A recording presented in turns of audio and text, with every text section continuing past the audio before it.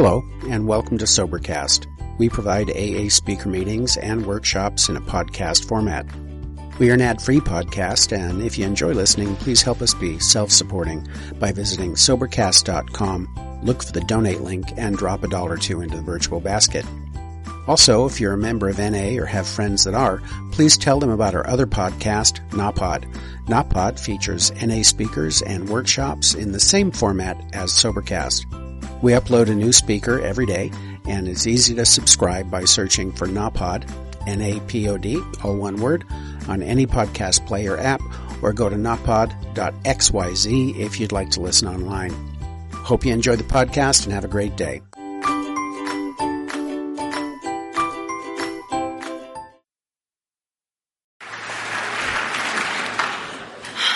God is bigger than my fear, right? My name is Jennifer. I am an alcoholic. I've been kept sober since December 5th of 92, and that's my miracle, and the Legacy Group is my home group.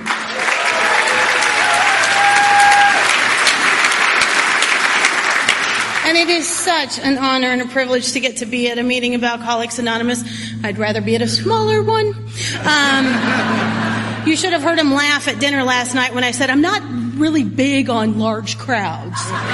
And they cracked up. And hi, everybody over there. Okay, somebody's probably going to need to get the signer a Red Bull because I'm really amped up right now.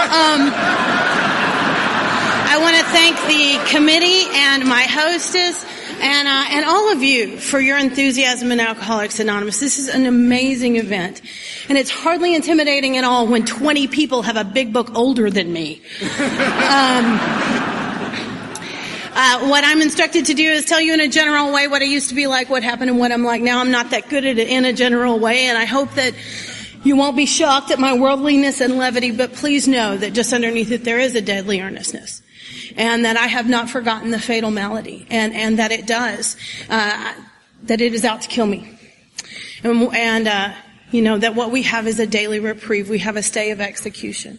And what am I willing to do for this one day to protect this gift of sobriety that God gave me? And what I'm willing to do is stand up here and twitch for just a few minutes until the oxygen gets back to my brain. I was born at a very early age on November 16th of 1966. That's 111666 for you Revelations fans. And I was born to a football coach and an English teacher. And they are very nice, very boring people. My mom and dad met, they dated, they got married, and they had sex in that order. They went to work and they went to church, and they did the right thing even when nobody was looking. And I was happy and healthy and well-adjusted for almost 3 whole years. We have pictures. I recognize that this is Alcoholics Anonymous, and I will try to respect the traditions from the podium, but my first drug of choice was attention, and I have not fully recovered, though I'm getting there right now. And right before I turned 3, they brought home a little melon-headed baby named Jill, and she ruined everything. I blamed her for the next 30 years for every decision I made because she interfered with the attention. And she also ruined any opportunity I might have to blame my alcoholism on my parents, because I was willing to blame it on anybody standing still. But she went to high school and graduated. She went to college and graduated in 4 years. And I'm 45 and I'm a sophomore. It's the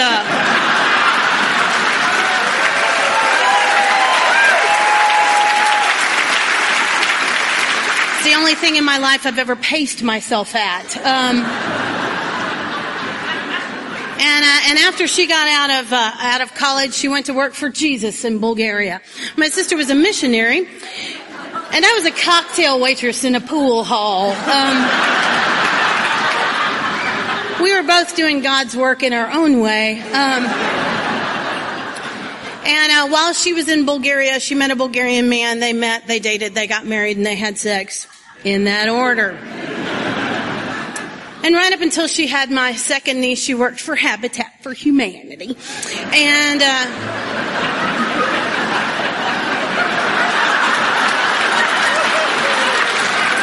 and she did not do that because she had a sponsor that said, you'll die if you don't do service work.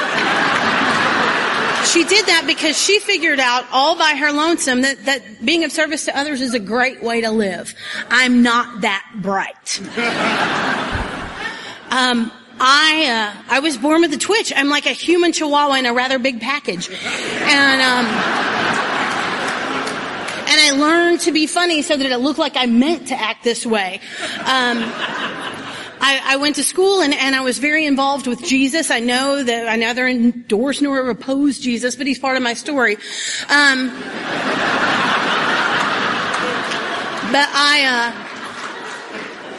I was very active in the church and I wanted to be a minister when I grew up. And I loved the church. I loved what it was about. I loved singing with the Jesus Freaks. It was a place where I fit in. But I also loved going to Rocky Horror Picture Show on Saturday night. Let's do the time warp again. And I already had several different lives going. My drinking began because I fell in love with a guy. And falling in love with guys and drinking goes together quite well. I scare the fish. I have always loved men. I just got one like 2 years ago. Almost 3. And, but I scare the fish. And, I was engaged 7 times but never married. I'm not a closer. And so this guy moved to town. He came to the First Methodist Church and I wanted what he had and I was willing to go to almost any lengths to get it. On the outside, he was everything I knew I'd never be. He was tanned, he was toned, he was coiffed, he had a waist. I always wanted a waist. I could have done some real damage with a waist. He was preppy when preppy was the thing to be, and I was goth before goth even existed. And he was exotic. He had this accent. It was super sexy. He was from Mississippi. And I don't get out much, so that's exotic to me. And we began to date, and I fell in love as only a 16-year-old girl can. And I started thinking, long before I ever had a drink, I had alkalogic. And I wanted to be a minister when I grew up, and I thought, if I'm going to spend the rest of my life talking about sin, I should probably try some. And being a nice little church girl, I decided that he was going to deflower me, and then he'd have to marry me. And he was perfect. We hated the same people. We were disillusioned by the same things. He taught me how to shoplift. I mean, we had a future. And so one night we went out on this date and the moon was full and we just gotten a pretty good haul from the mall and there's a little Lionel Richie playing on the radio and that's when I prepared to pounce. I didn't talk to him about the deflowering. I took matters into my own hands. I had seen a couple of Molly Ringwald movies. I had the basic information. And so I prepared to pounce, and that's the moment in which it came out of the closet. I know. That's just the first time that's going to happen. And I am so selfish and self-centered, I thought he was gay at me. And I spent the next 2 years trying to convince him he wasn't really committed to that lifestyle. And he still is. But I got mad at him and I got mad at God and I got drunk. My first time to drink was an act of defiance against God and I meant it. I was tired of being good. If I didn't get my own way, I was going to do it my way. And I started out a closet drinker. Me and my friend Susie got drunk in a closet. And we had a bottle of Boone's Farm Tickle Pink and a bottle of Real Sangria, the middle school wines, yes. And we sat on that closet floor and we got drunk. Susie was a member of the drill team and she's blonde and she's like the bite of my life. Because, those drill team girls are just delightful, aren't they? You see, inside of me beats the heart of Barbie, but my body's made by Tonka. And,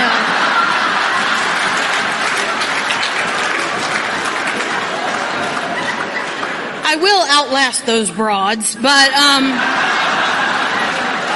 But I was so jealous because these are the kind of girls who would say, I'm cold. And everybody would change the thermostat and get blankets and stuff. And I'm the kind of girl who changes their own tire. And so drinking was a competition for me. I'm a big fan of competition. I just don't tell people we're competing so that I can win. And I decided that night that drinking was going to be my thing, and I was going to be better at it than Susie, because I'm a dainty flower like that. And I discovered that I was. I mean, I just instantly took to drinking. She had a half a bottle, I had a bottle and a half, and that's when the fun began. My parents are not drinkers, and so I didn't know anything about drinking until the night I did it. And what I learned is that if you drink a bottle and a half of wine in a 2-story house, while you are drinking, the house turns into a ship.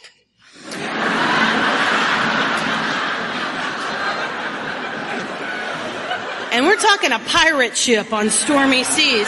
Because I stood up and lost my balance standing flat-footed on the floor, and I smashed my face into the back of the closet door. And that's when the magic of alcohol began to happen for me. You see, I'm intense and I'm sensitive, and I'm intensely sensitive. I do feeling casseroles. I'm always jealous of people who can do one feeling at a time. And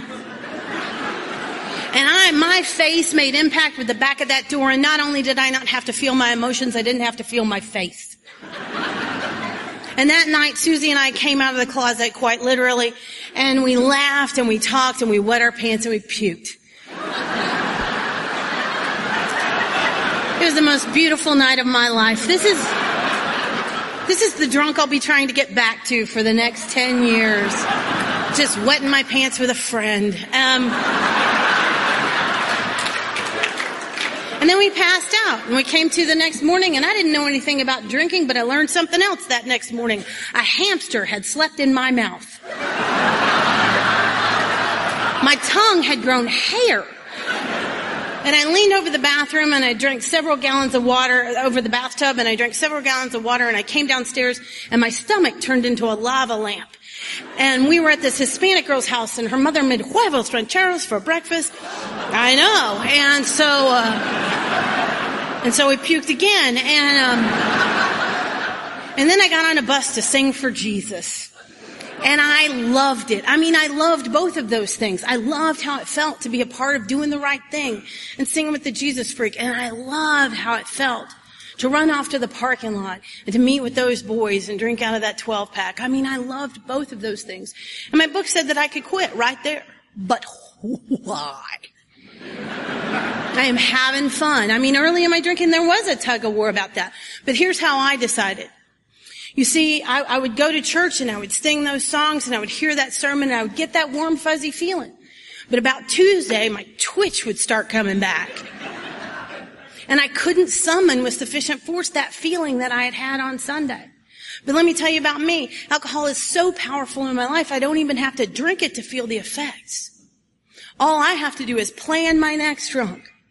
And I get a sense of ease and comfort that comes over me at once just by planning my next drunk. And so I got drunk. And I went to jail before I even got out of high school because I'm an overachiever. Me and the gay boyfriend stole a street sign and went to Alcatraz. I mean, I wept uncontrollably. It was terrible. He was on one side of the cell block and I was on the other, and he said the dumbest thing I've ever heard. And I've been in AA almost 20 years. I've heard dumb stuff. But this guy said, "Tell your mom and dad it's my fault." And I said, "You can bet on it, buddy." You do not have to tell a girl like me to blame you. This is something that came with the package. I am truly grateful for an inventory that showed me that he had neither the brains nor the maracas to come up with this great plan. It was all me. But I tell you that story to tell you this one. The next morning after I got bailed out of jail, I was the youth speaker at the First Methodist Church. I had a big curling iron burn all the way across my forehead.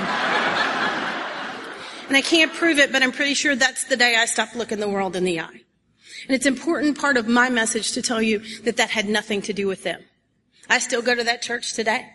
And I believe that I could tell them the story I'm telling you tonight, and they would carry the same message of love and hope to me that they always had. My mother would die. But I really believe that they would absolutely carry the same message of love and hope. What changed was me. was my guilt, my shame, and the knowledge in the core of my being that I would drink it again as soon as humanly possible. Because it provided for me what nothing else ever had. It was okay in a bottle. I got out of high school and I went towards college. You've heard how well that went. And the reason was I got scared and I really was. I just didn't know how to do this. I graduated from a really big high school and I was pretty well known. But I got to college and I was anonymous and I just wandered around there with my little headphones on going, meh. Because I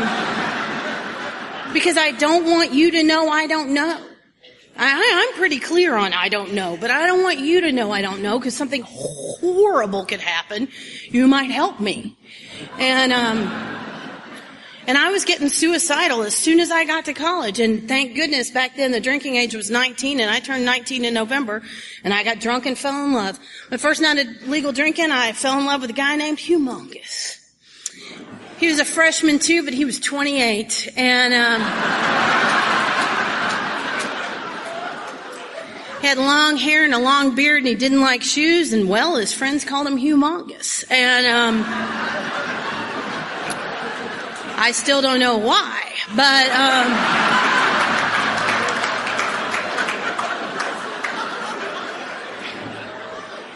but that night we got drunk and fell into weird, there were a couple of things that made him the ideal boyfriend. He had no job and no car.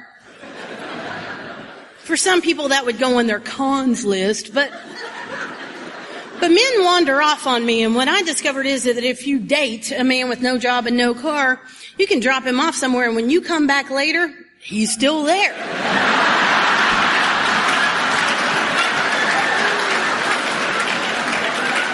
Or he's really easy to track because he's on foot and he looks like Sasquatch.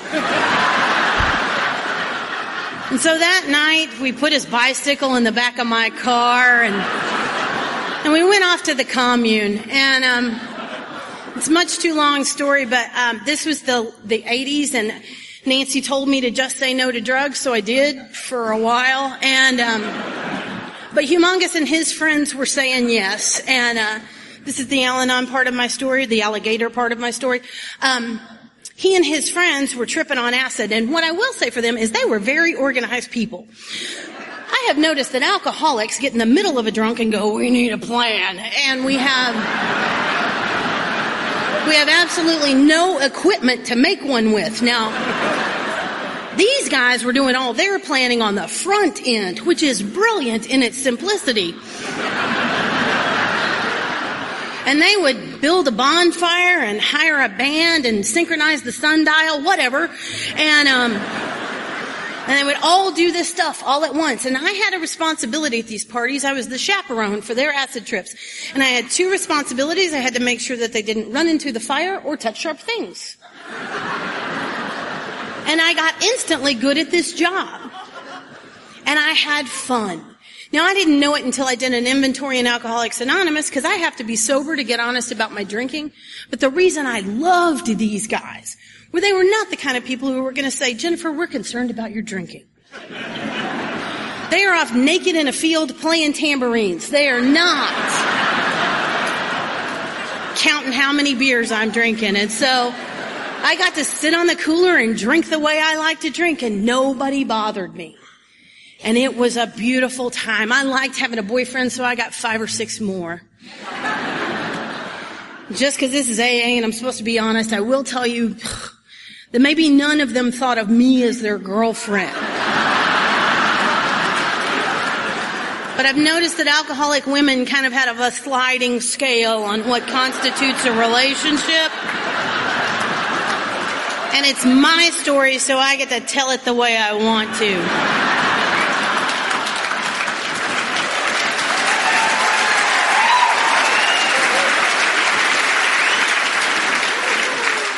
Can I get an amen? Anyway, so I start dating, in quotes, these different guys, and we didn't go to movies or dances. We got drunk, and I put on costumes, and I pretended to be whoever they wanted me to be, and I had fun.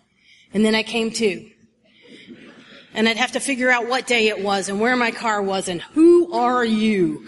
And Never a fun exercise. And believe it or not, college didn't go that well for me. I wasn't excelling at their higher education, and the boyfriends started finding out about each other, and they invited me to pursue other things. That was really a dark time in my life. I walked into a bar with one guy I was seeing, and another guy was there, and I'd read some Harlequin romances. I knew what was supposed to happen, and they were supposed to fight for my honor. And here's what really happened. One guy walked up to another guy and goes, "You can have her." And the other guy goes, No, dude, I'm pretty sure you had her first. And they got to drinking together, sharing stories, and at the end of the night, they're playing rock, paper, scissors to figure out who gets the pleasure of my company or gets stuck with it. I'm not sure. And I got furious. Because I've got that slinky of a mind that twists everything around, and suddenly I'm the victim, and they've humiliated me. And I got out of that town. I had 9 hours of college credit. I was ready to take on the world. So I made my big geographic. I moved one zip code away. I'm not brave. I drove over a bridge and a lake, and it's a whole new world. And I got to this new town. It was going to be completely different. I decided I was going to get rid of my hippie thing, and I was going to try something new on. And so I decided to be a cowgirl. And I went to this place, the first hairdresser shop I could find. I sat down in a chair and I said, "Twizzle me up some cowgirl hair." I started talking like Reba McEntire at once. And this was the 80s, and everybody was perming. Dogs were perming, guys were perming, everybody had a perm. And so I got this perm, and the girl who was doing my hair, she said, do you party, don't you?" And I was like, "Well, yes, I do." I thought it was my aura, because I'd been hanging out with the hippies. I did not know that beer came out your pores. And so we got drunk and did my hair, and yes, it's going to turn out exactly as bad as you think. I wound up with this giant shrubbery on top of my head, and then she started cutting, and we were pretty drunk at that point, because what I wound up with was an asymmetric haircut. I had long hair on one side and short hair on the other, which made me look perpetually confused, and I kind of was. She turned me around in that chair, and there are 3 heads there, and they've all got bad hair. And she's bobbing and weaving behind me going, "Nobody in town has this haircut." And I'm looking in the mirror saying, "Nobody in town wants this haircut." But she said the magic word. She said, "You gonna go honky-tonkin'?" And I said, "Absolutely." Now, at this point in my life, I've never honked, nor have I tonked. But I knew it involved cocktails, and I was off to the races. I went back to the place. There was a place in downtown with a big orange horse, and I got me some hot pink ropers and a belt buckle the size of my head. And that night I went to a little place in Lake Dallas called the Moonlighter. It was a swank establishment with a rock parking lot and dually trucks with guns in the gun rack. Romantic little place where when I walked in, all the heads turned. My God is very gentle with me, because I was almost 10 years sober before I put together that maybe my lopsided hair could have had something to do with that. But what I know is that at the Moonlighter, those men treated me special. They would say romantic things like, "Sit on my lap and I'll buy you a burr." And I would. And the reality of it was that I was 19, 20 years old. I was a full-blown alcoholic, and I was eager to please. And I went off to be a honky-tonk angel by night. By day, I was a preschool teacher, which I do not recommend if you're going to be hungover every day of your life. Because there were a bunch of little 4-year-olds going, "Miss Jennifer, Miss Jennifer, Miss Jennifer." And I got one of those hangovers where if I sneeze, one of my eyeballs will shoot right out of my head. So Miss Jennifer's saying, "We're going to need to be quiet today." And I'm detoxing in the daycare, and I'm grateful that's funny today, because I knew that it was a privilege to get to take care of those kids, and yet alcoholism is much stronger than my desire to do the right thing. As a matter of fact, while working at that daycare, I began to use outside issues. It's not something I'm proud of. As a matter of fact, it's a thing I'm greatly disappointed in myself about, because I was never going to do that. But it's one of the ways that I know the progression of this disease, because I had said no to it 1,000,000 times. I was at a party with the girl who screwed up my hair, and she offered it to me one more time. And I said, I'm not going to do it. And she said the magic word. She said, it'll make you last as long as the party. And I said, get out of my way. And I crossed a line I was never going to cross, one of many that I was never going to cross. And off we go. And it made me a very quick preschool teacher. And eventually I quit teaching preschool to go be a bartender. And, because pretty much it's the same job as drunks and 4-year-olds. It's just the refreshments are better at the bar. And I got paid to drink. And at least that's the way I looked at it. My employer had a different idea. Then that's when I started getting DWIs. And I got one, and that's no big deal. I mean, I just kind of figured it's like patches in the Girl Scout. All party girls get one DWI. It's like waking up with a guy who, in the morning has fewer limbs than he did when you were dancing with him the night before. It happens. So you get your patch, and wish that weren't a true story. I still have flashbacks on that one. But I just figured that happens. And then less than 6 months later, I'm on the side of the road getting a second DWI. And man, if you want to make the state of Texas mad, get a second DWI before you've been convicted on your first. Yeah. And so that's when I started really thinking about things. And I discovered I did have a problem, had a driving problem. And, so I moved next door to my bar of choice. I got me a home bar, and I thought that would solve the problem. And what happened to me was I sat on the same bar stool. This is not what happened.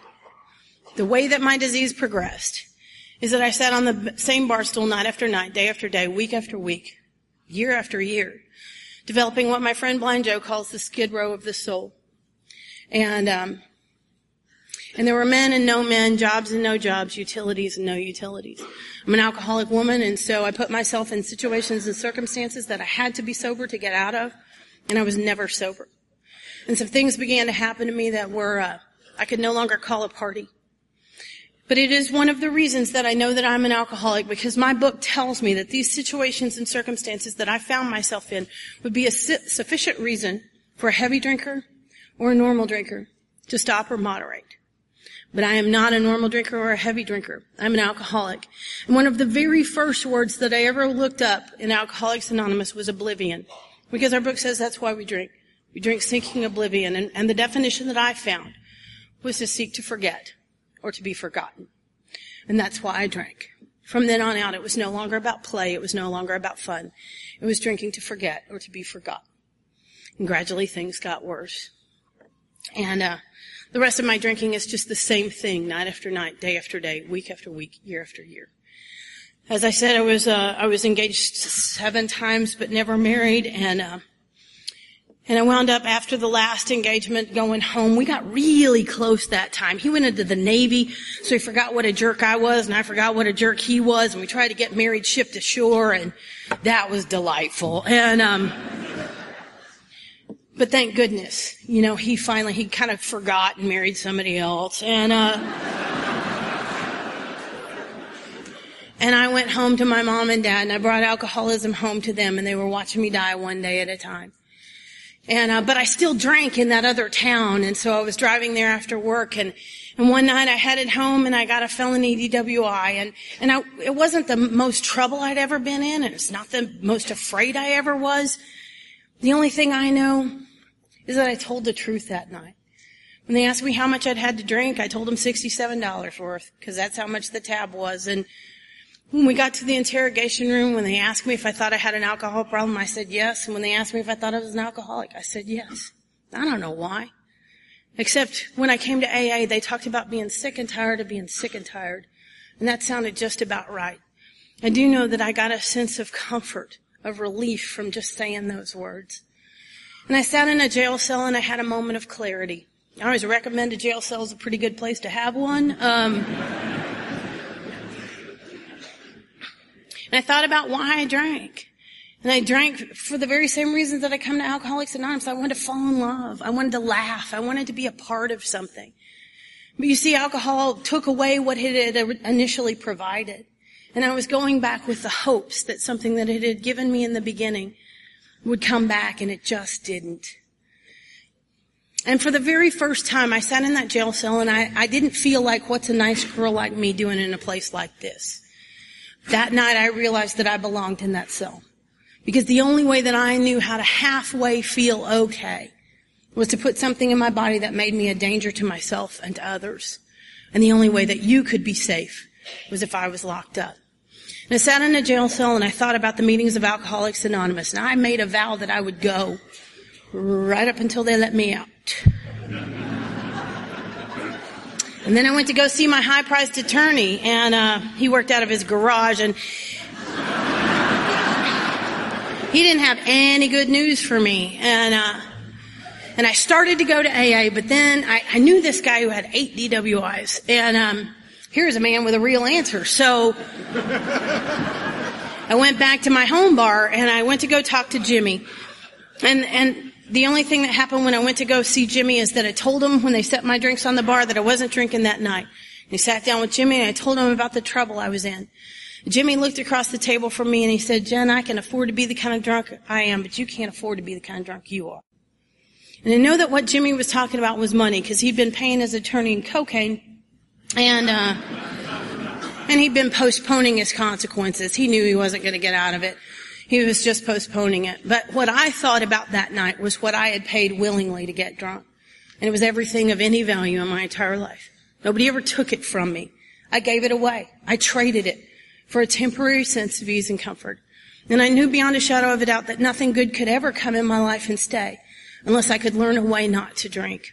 Because drinking took away everything good that ever came into my life. The other thing that happened was that at some point there was a drink in front of me, and I had been drinking before I recognized that I had made a decision to drink. And I knew I could never get or stay sober by myself because I had not intended to drink that night. And it scared me to death. I spent the next 10 days driving around an AA group. Do we have any orbiters? From sun up to sundown, I drove around a little greenhouse in Plano, just around and around.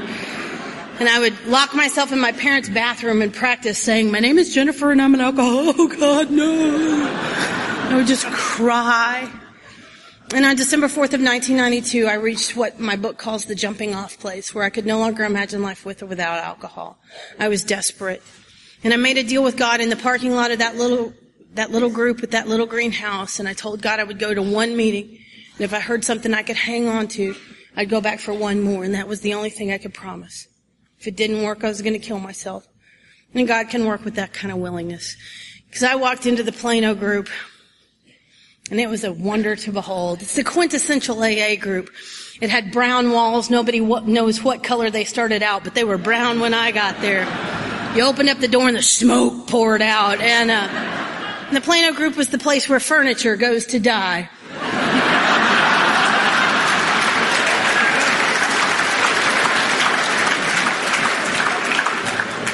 Y'all got some of those too, huh? When Grandma says that couch has got to go, it goes to the Plano group. And the first chair that I sat down in was made out of 2x4s. It had a wagon train and velveteen on it. I think that's from the era in which it was made. And it rocked. I mean, really, naturally. And, but it had these divots in the handles where newcomers sat and rocked and sat and rocked and sat and rocked. And that became my chair, and I sat down, and they turned out the lights and they lit the candles, and a wonderful thing happened. I knew I was in a cult, but I had nowhere else to go. I mean, nowhere else to go. And the miracle of Alcoholics Anonymous began to happen to me that night, because Alcoholics Anonymous brought their best to me.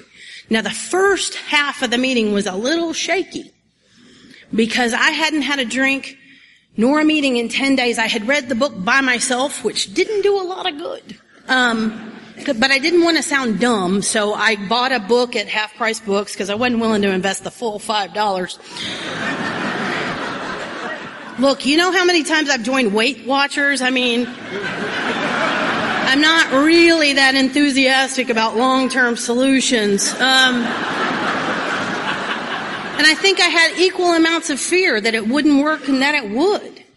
But I sat down in that meeting and I sat there and twitched through the first half of that meeting and I listened to people share and I didn't understand a word you were saying. Nothing.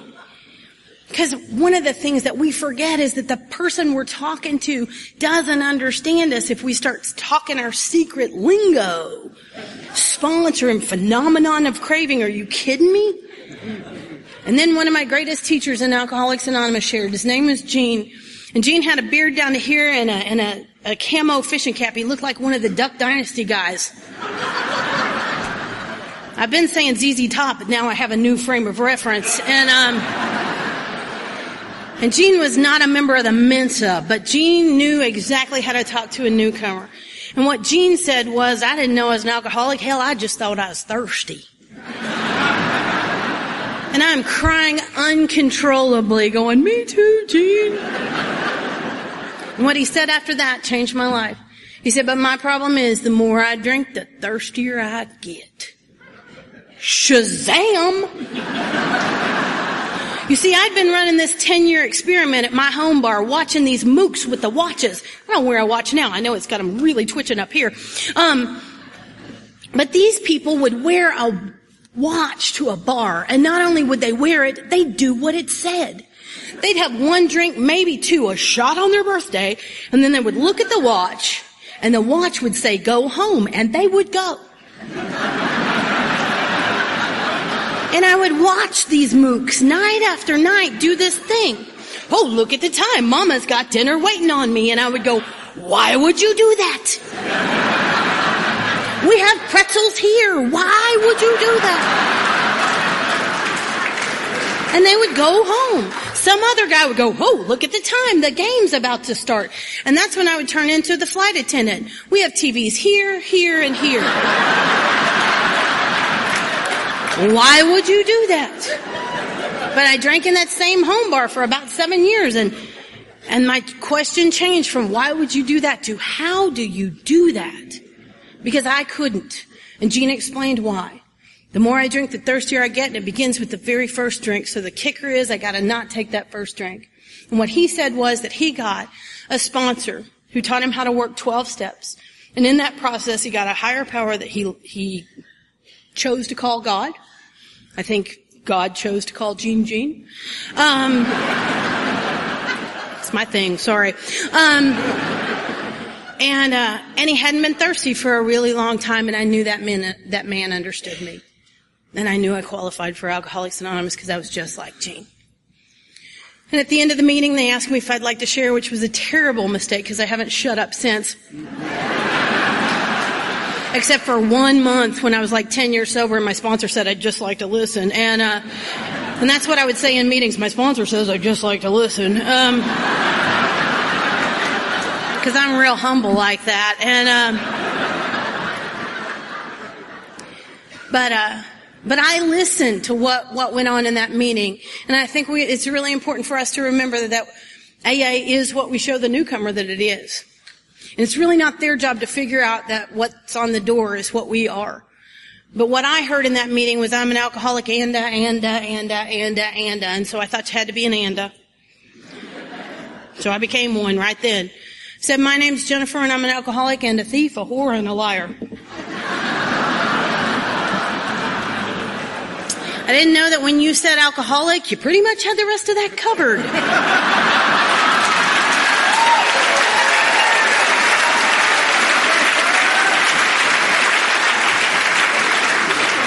And the only reason I was safe saying it that way was that I looked like Pat from Saturday Night Live. I did. You didn't know what, I looked like an it. I had short hair, a ball cap, boys' shoes.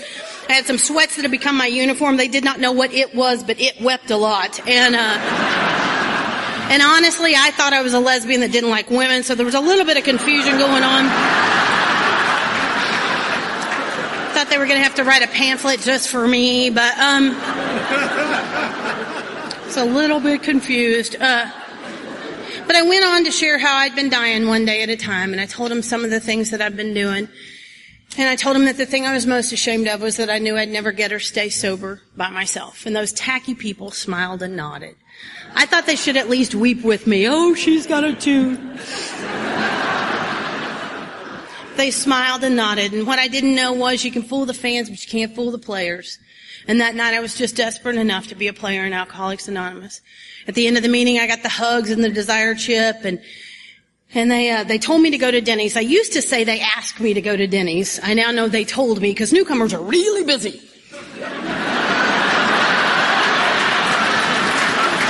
I mean, we don't want to go anywhere if we don't know what's going on, and so they must have told me to go, because I went, and I went thinking that's where you filled out the paperwork. And I sat down in that Denny's, and some things began to happen to me. I discovered that there exists among us a fellowship and a friendliness that is indescribably wonderful. You laughed at things that were not funny. You have no volume control. I have no idea why it's called anonymous, because people kept saying, isn't that just like an alcoholic? And I am underneath the menu singing Kumbaya because I am dying. That ego comes back real quick. I'm sitting underneath that menu going, I was the almost homecoming queen in 1985. You heard what I looked like that night. But you made me laugh. I didn't know that if you're at Denny's at 3 a.m, you're a member of AA or a future member of AA. There's nothing to worry about.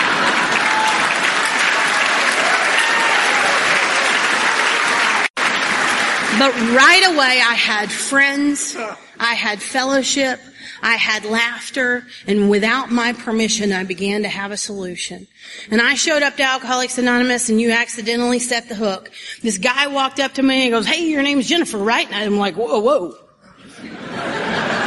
What have you heard? And he said, really, is your name Jennifer? I said, yeah. He said, did you drink today? I said, no. And he said, welcome to your second day of sobriety. And the big deal, it's not that he knew it was my second day of sobriety. The big deal is he knew my name. And I don't ever want to forget that. The big deal was he knew my name. And I fell in love with you. I came back because I couldn't wait to hear your stories. Before I had a God of my understanding, I had you. I had your stories, and I came back to hear what happened next. You were better than anything on TV. I had to see if Chris and Richard broke up, and I needed to know what happened next.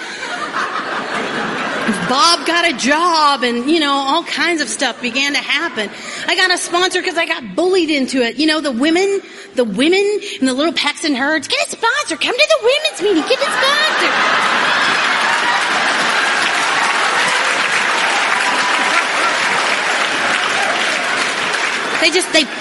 They just packed and packed. And I got a sponsor. Now, I didn't know. The first woman I asked, they told me to find somebody I could relate to. The first woman I asked had 3 days of sobriety. That is a dumb thing to tell somebody. But eventually I found a woman with multiple years of sobriety. She hadn't worked on all 12 steps. I didn't know it, and it didn't matter. I did what she told me to do. And she got me active in Alcoholics Anonymous before I really knew what AA was. She used to make me pick up Janet from another planet. And please hear me before I tell this story, that Janet is one of my greatest teachers in Alcoholics Anonymous, and I honor her. I love her. I have no idea where she is, but she truly taught me something that no one else could. Janet had problems other than alcoholism. I have no idea if she's an alcoholic or not, but she showed up for the meetings and she said that she had a desire to stop drinking. And I think she had electroshock therapy because Janet could not retain information. And so I would pick her up and I would drive her to the group, and she would say, how old are you? And I'd say, I'm 26, Janet. And she'd start changing the dials on my radio. Whoa. And then she'd turn around and she'd say, how old are you? And I'd say, 26, Janet. And we were only going like 3 blocks, and she'd ask me 8 times how old I was. And we get to the meeting, and I'd been told I had to sit and listen, and Janet would be everywhere. She had this giant bag that was like Mary Poppins. I mean, she was pulling all kinds of stuff out of this bag, and she was up and down and up and down. And these people in AA, I knew they were crazy because they just have their meeting with Janet doing whatever Janet was doing. And I couldn't do anything but focus on Janet, like, hello? Somebody fix Janet. And nobody would do it. And I'd drive her home and she'd ask me 8 times how old I was. And I just got to where I'd say, older now, Janet. And I'd drop her off at the house and she'd walk inside and I'd think she's going in there to call me. And that's what she was doing. I'd get back to the group to detox from driving Janet home. And the phone would ring and it would be Janet. And she'd say, I'd need a ride to the next meeting and I had just dropped her off. And my sponsor would make me go back and get her. And this went on and on and on. And I would call my sponsor. I'm so mean. I would just cry. Hey, Janet, please make somebody else get her. And she'd say, why are you still here? And I mean, seriously, Janet would shave her legs in meetings with shaving cream. Really.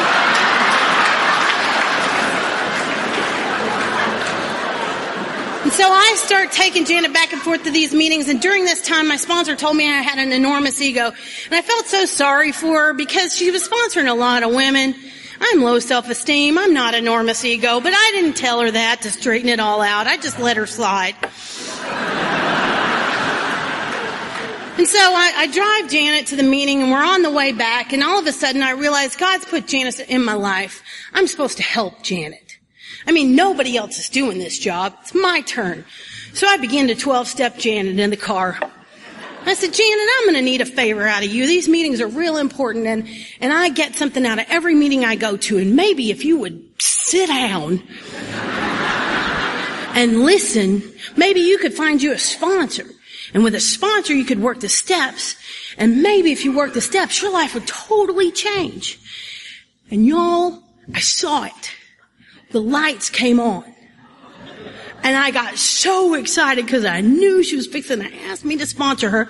And so I did what would become a pattern. I kept talking until I snuffed that out completely.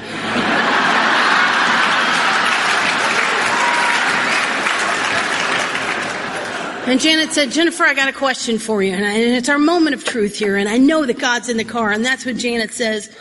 How old are you? And I'm watching Janet walk inside. And I start laughing and crying and banging my head on the steering wheel. And by about the third bang, I realize I have an enormous ego. Because I think Janet needs to change. And the reality is that the 12 steps are a way for me to change so that Janet can be whoever she is. And I began to work the steps like my life depended upon it. I got a sponsor who could work the steps out of the book because my first sponsor didn't know how. And I had a crazy woman who sponsored me, and she read the book, and when we came to a step, we worked it. And one by one, little by slow, day after day, I began to change. I've done everything wrong in Alcoholics Anonymous that you can possibly do, except that I have never stopped going to meetings. I've never not had a sponsor. And I haven't picked up a drink. And guess what? You can mess up and stay. You just got to do those simple things that they teach you in the very beginning. I sat in meetings forever waiting for the super secret. No, the super secret.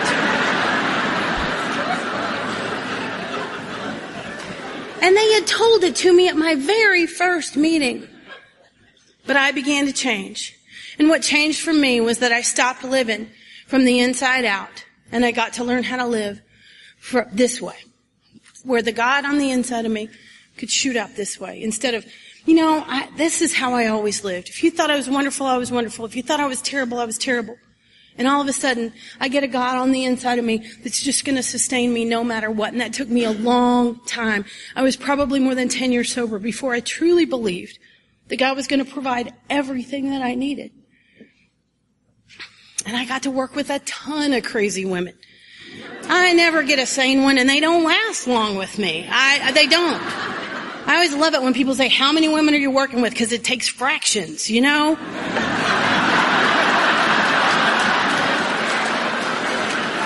I know I don't do it like a lot of other people. For a long time I was very rigid, and I decided this is how we do it, and it's the only way we do it. And I discovered I needed to read the doctor's opinion 9,000 times.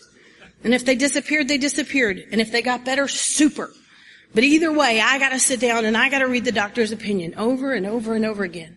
And I hope something else happens. But if it doesn't, then grab another one and sit down and let's do the doctor's opinion again and again and again and again.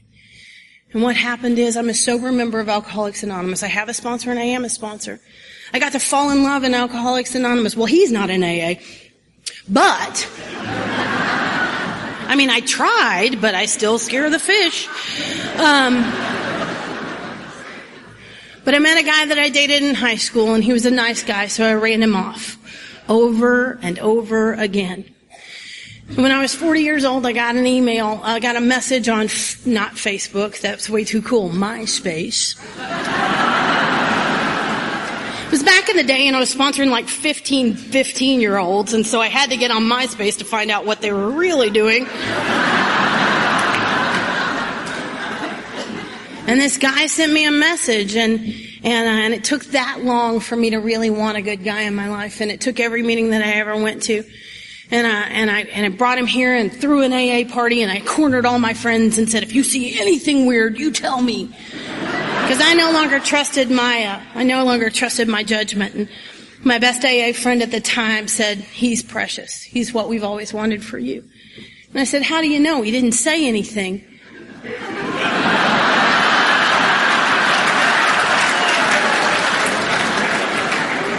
And he said, because Steve looks at you like we look at you, and we love you. So I married him, and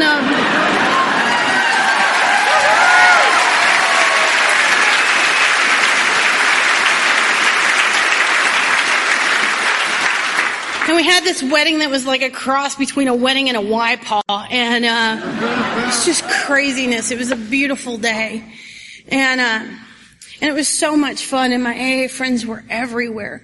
And my daddy cried on my wedding day, not because I looked so beautiful, but because you were so kind. He'd never seen you act the way that you acted at my wedding. He'd never been around you. And he couldn't believe what amazing friends I had in Alcoholics Anonymous. And I said, what were you expecting? Those people with the brown paper bags and the trench coats? And he said, yeah. And I said, that was before. And we have had fun. He's not a member of Alcoholics Anonymous. I don't think he needs to be. As best I can tell, the only consequence of his drinking is that he feels like he should sing. And, to me. But he is a great fan of Alcoholics Anonymous. And when we got married, some people were asking if we were going to have babies. This was a first marriage for both of us, and it was a little late in the game, and I said, we'll let God decide. And 2 years ago, we were pregnant.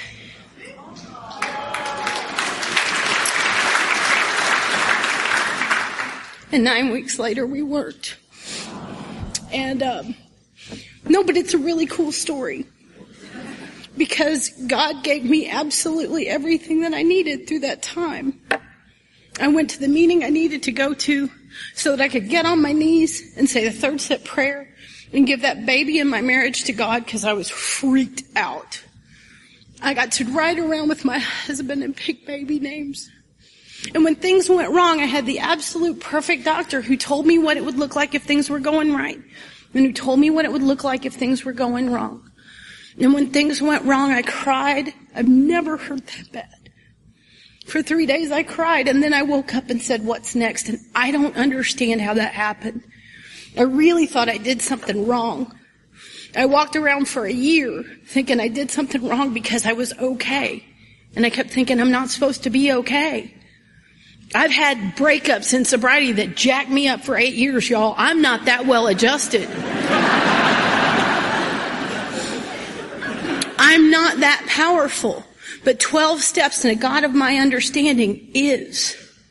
He absolutely is. And I walked through that without a thought of drinking. And a year later, on that anniversary, I got asked to talk at this chick thing. Ugh. I'm getting better, but seriously, y'all, there's just a lot of estrogen in one place. And so I go to this chick thing, and at one of the workshops, they're doing this funtivity, and I got this big badge that says speaker on it, and And they start to explain the funtivity, and we're going to stand in a circle, and people are going to whisper in our ears. We're going to close our eyes, and they're going to whisper in our ears, and they're going to whisper messages from God. And y'all, I start flipping out. I am so ready to run, and my friend Nancy B's standing there, and she's got that same look on. And she's got a big speaker badge on, too. And I'm like, I'm staying if you're staying. So we close our eyes, and the first lady, thank goodness, the first lady whispered in my ear, looked as scared as me. And so I closed my eyes, and she starts to say these things into my ear. And the very last thing, just like an afterthought, what she said was, "And you're a wonderful mother." And I was so angry. And these tears just shot out of me. I was so mad. And just like in the book, when that thought came, who are you to say there is no God? This thought came, and it wasn't for me. It was, who told you you're not a mother? And I realized that I did what God told me to do. I gave that baby to him. And I left it there. And that's why I was okay. Alcoholics Anonymous and those 12 steps are powerful enough to walk through anything. And we can be okay. Falling in love with Big Daddy has just been the most amazing experience of my life. It really has. But I tell you what, if he loses his mind and runs off tomorrow with somebody else, I'm going to be okay. Because I know who I am, what I am, and whose I am.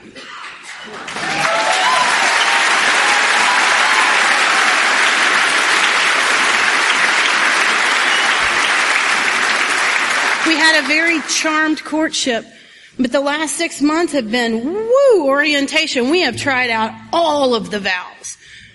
Job, no job, health, no health, money, no money. And what we discovered was the same thing that I learned in AA. Teamwork makes the dream work. We can do together what we can't do separately. So if you're new or you feel like you're new, let me just explain to you, AA is so flippin' simple. It really is. It's not necessarily always fun, and sometimes happy, joyous, and free isn't on the menu, temporarily. But it's just monkey see, monkey do. It's so easy.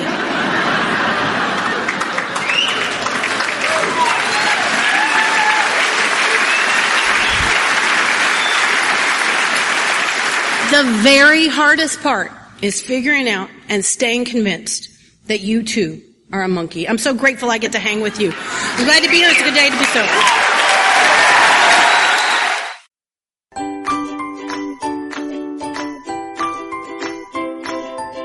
Thanks for listening. I hope you enjoyed the podcast. Sobercast is ad-free, and we'd like your help in order to keep it that way. So if you'd like to help us be self-supporting by pledging $1 or $2 a month, visit Sobercast.com and look for the donate links. Thank you very much.